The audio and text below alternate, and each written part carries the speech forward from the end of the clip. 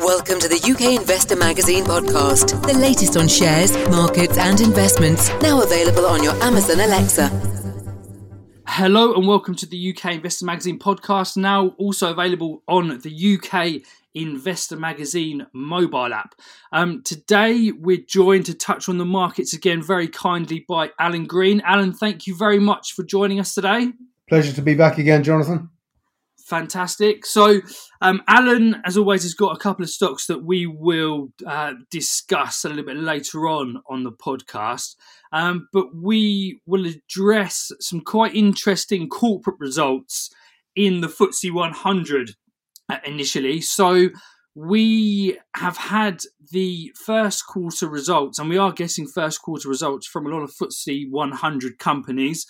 And of course, there is some impact, and they're making guidance and outlining plans due to the spread of coronavirus. But the actual trading periods haven't been that negatively impacted due to the sort of timing of the first quarter and when the lockdown was put in. But there has been some signs from certain companies. And the first of those that we're going to discuss today is Barclays.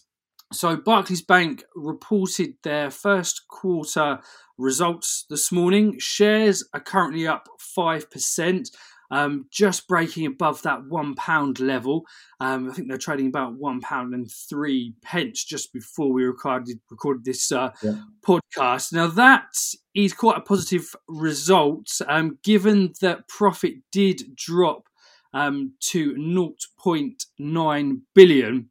Now that's a reduction from the first quarter of 2019, down from 1.5 billion. Now I think the optimism really is coming from the fact that if Barclays didn't make a £2.1 billion provision for the impact of COVID-19, profits for the first quarter pre-tax would have actually been 3 billion. So that would have been quite a significant jump on last year. Now, I think the question is, Alan, whether that 2.1 billion is actually going to be enough to cover any bad loans, and whether this is going to turn into a PPI style situation where each quarter, for probably just 2020, they're putting aside further cash to cover any bad loans. I mean, do you think that Barclays have, put enough aside here, and do you think that, the jump today in the share price is warranted?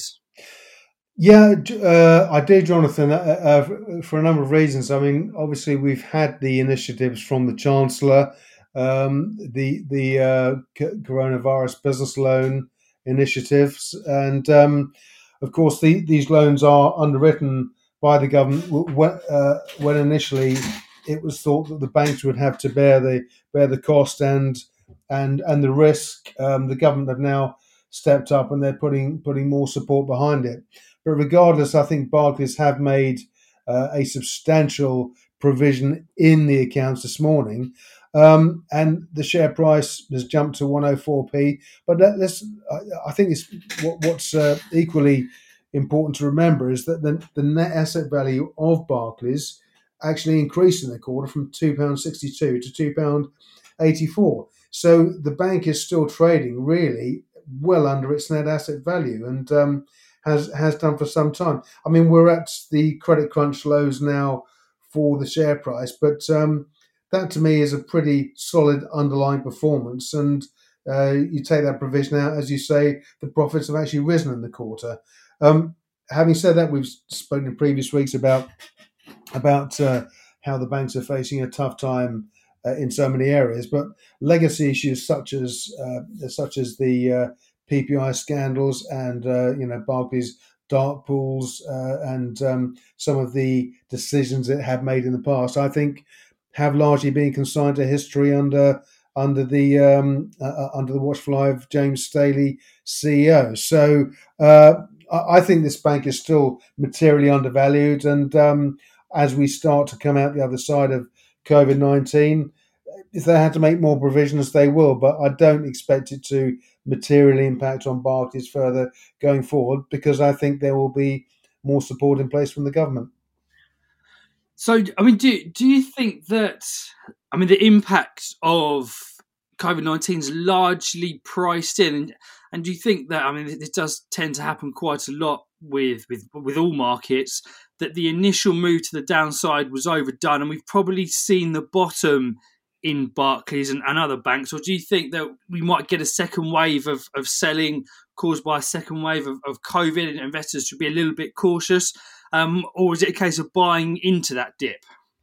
Well, I think, Jonathan, I mean, I'd like to think we've seen the worst for now. Of course, in events such as this, there's always expect the unexpected, and there could be something around the corner that could send a seismic ripple through the markets and drive them lower again. But what is interesting is that I also, in my investment strategy, hold a number of funds, and prior to the lockdown, I sold out of pretty well everything, and then started, as you know, to scale back in. I sold the funds, and I've just gone back. I've kept a record of the prices every week, and two of those funds, the Fidelity Global Technology Fund, and the Baillie Gifford Global Discovery Fund, are now trading ahead of where I sold out. And bearing in mind, I sold out when the FTSE was at about 6,900. So I think the markets are making progress. We're seeing a great deal of activity in the AIM market too, amongst small caps. From companies potentially working on a cure or working on matters associated with the crisis, and of course they're seeing speculation inflate the share prices, and there's a huge amount of activity. So I think the great thing is we've got a market that's now probably fairly valued, and the volumes that we're seeing and the liquidity in the markets are a reflection of that. Exactly. So, I mean, you did mention there sort of activities related to COVID-19, which we'll move on to in regards to a company I know that you've been looking at. But before we do, obviously, there's a company that we want to obviously touch on, which is quite popular, and that is BP. Yeah. And that reported yesterday. In terms of the earnings picture, very similar to Barclays, and as far as there was a drop in profitability for the first quarter due to coronavirus, they've seen a sort of 1-2 punch of the lower price in oil and obviously a significant demand shock. The holy grail for BP is their dividend, and sort of going into this crisis, there was no question about it. Still, they remain committed to that dividend. However, we did see quite a significant jump up in their net debt yesterday, which could start to raise some questions about the sustainability of that dividend. So there's obviously two sides to this, Alan. There's the argument that they have quite a significant amount of cash which they can pay dividends out of, regardless of any profitability. But then there is the argument that oil prices could remain low for an extended period, which would probably put a lot of pressure on that thesis. What would your view be, Alan, on terms, if you're looking at BP for its dividend, what side of that argument would you tend to lean towards? Well, I think that BP I'll include Shell in this too, because those two companies are really the bellwethers of the investment industry in this country. Some of the largest companies in the world, and of course their dividends really are the cornerstone for so many investment funds. If they when you're managing a company like that, that's also a consideration, because if BP or Shell showed any signs of axing or cutting the dividend, I think there'd be a ripple effect on on the rest of the FTSE 100 and the markets, because I think investors would take fright. They take the view that, goodness me, BP and Shell are cutting their dividends. We really must be seeing the end of the world. It's almost that bad. Bearing in mind, Shell in particular has paid a dividend every year since the Second World War throughout every crisis. So that's important to bear in mind. But obviously, BP will cut costs as they go forward. The debt could rise, and they may get to a situation next quarter where they have no choice. And obviously, we're all fully aware of the fact that they were actually giving oil away or paying you to take it away a few weeks ago, and there are still, as I understand, super tankers anchored off Southern California, which effectively are acting as floating storage facilities. So the oil price is still very low. Clearly, that the BP and Shell share prices don't necessarily directly reflect the price of crude because of their mix of activities. But that's going to, if low oil prices are sustained for periods of time, which they could well be, given that Saudi seems intent on continuing to bring the oil out of the ground at the rate it's currently doing, then of course we could face a crisis with these companies in the next quarter. But for now, certainly, looking at the share price performances of both companies on the market and BP, I think we're okay for now. Exactly. I think I have to lean that way as well, Alan. I think looking at the cash they have in both companies and the amount that they're paying out and the likelihood that oil does rebound, maybe not back up to sort of $60-$70, but gets back up to sort of around $40 as the US economy starts to open up again. That does relieve any pressure on the cash flows of those companies. So again, I'm sure that's going to be something that we touch on in the future. But moving on, Alan, you have again two very interesting companies. One of them I think we have discussed previously, and one is a new one to the UK Investor Magazine podcast. But so we'll start off with Tiziana, Alan. Interesting developments. That's a company that's working very much driving this fight against COVID-19. So what's the latest from them? Well, just to recap on them, Tiziana are developing what I suppose the terminology is very scientific, but to distill it down, they're using a fully human molecular treatment to treat diseases. That they have some flagship products for in the field of Crohn's disease, Nash's disease, fatty liver disease, and they've developed, as I say, a fully human molecular solution for this. And they've also developed and patented nasal and oral delivery systems to administer these drugs. Through their research and the development and the trials they've been undertaking, one of the drugs they were working on, TZLS-501, they realised had an application because it inhibited the production of IL-6, which is the fluid that the lungs produce when patients reach the chronic stage of the COVID-19 disease. So they are working on, and they're working flat out at the moment, developing and bringing a version of this drug into testing so it can hopefully be used for patients. But on Monday this week, they announced that they'd also filed a patent application for another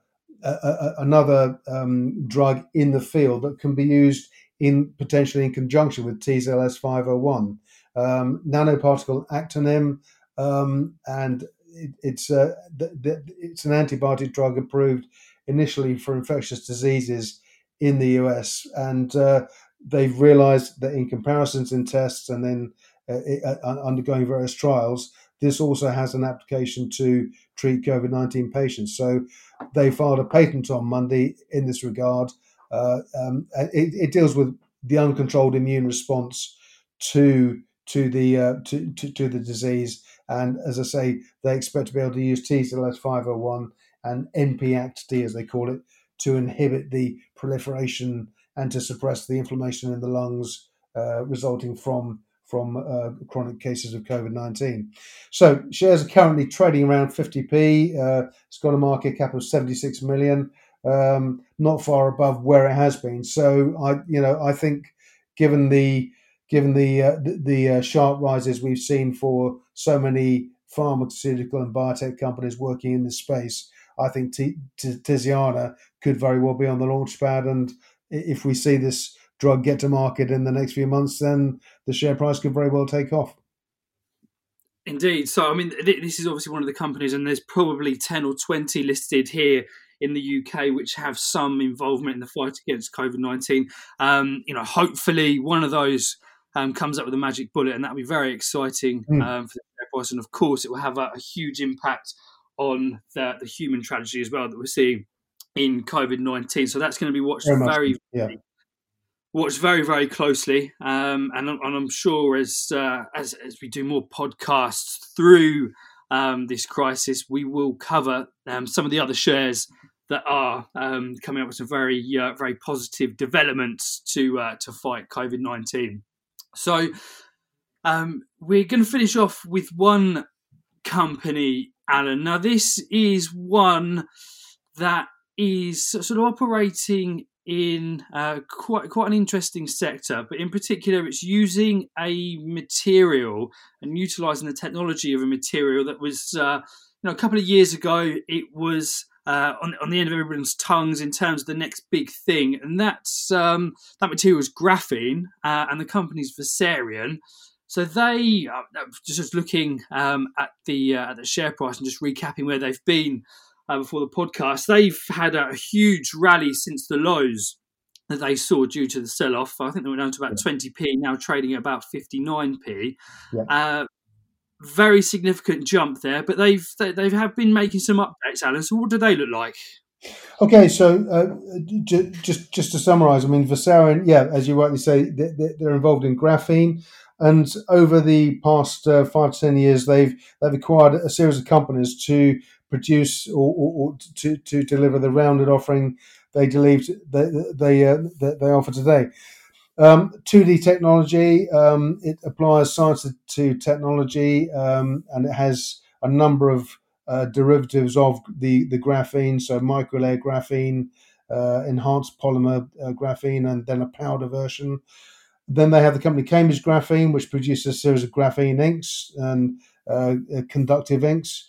Syroma, which builds graphene-enhanced plastic products and injection molding and vacuum molding. And a company called Total Carbide, which manufactures Simpson tungsten carbide, and that's using wear-resistant parts such as drill heads, nozzles, and also has applications in defense and aerospace too. Plus, they have US-armed Visarion Graphene Texas. But the big benchmark event that has taken place, that they basically a few weeks back came to a funding agreement with a company called Lanstead, where they raised £6 million, and both Visarion and also Lanstead Capital stand to benefit from price appreciation from the companies as it goes forward. This was arranged a few weeks back, and then on Monday, at the beginning of last week, the company announced that 2D Technology had basically entered an agreement with Rolls-Royce to develop the graphene layers into Rolls-Royce applications in engineering. That's aero engines. That's and a range of other technologies, examining conductivity and all of the elements that 2D undertake. And Rolls-Royce, both Rolls-Royce and Visarion said they were incredibly excited by the possibilities here. But I think actually, it's given, as you rightly said, Jonathan, a few years ago, graphene was all the rage, and then it seems to have, it hasn't withered on the vine, but it just seems to have drifted. this is a huge endorsement by a massive global brand name, Rolls-Royce, of the technology. And clearly, we're at early stages at the moment, but hope we can see some developments on this in the coming months. But it's not a COVID-19 play, but I think it's important to look at. There are other opportunities out there. We discussed mining opportunities and various other examples of companies that are on the cusp of company changing events. And Vasarion, I think, with the Rolls-Royce collaboration, could be another company in that position.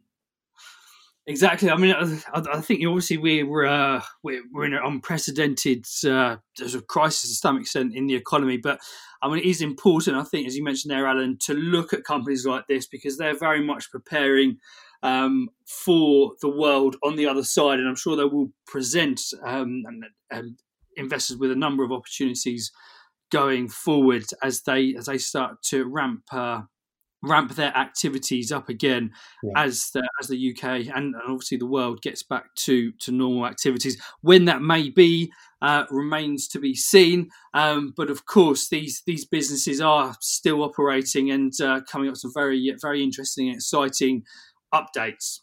So I'm sure that's one that we'll touch on again in another podcast. So just as a note to wrap up the podcast, we did mention how many downloads we've been having of the UK Investor Magazine app, which again has been relatively strong in the last week. And we will start to be doing live presentations from a number of companies in the coming weeks and months. So do download that because you'll be sent notifications of when they will be available, when you'll be able to click in there and have a look at what some of these companies are doing. So, Alan, again, thank you very much for joining us today. Thank you, Jonathan. Fantastic. So, as we mentioned, this is available on the Amazon Alexa as well as the UK Investor Magazine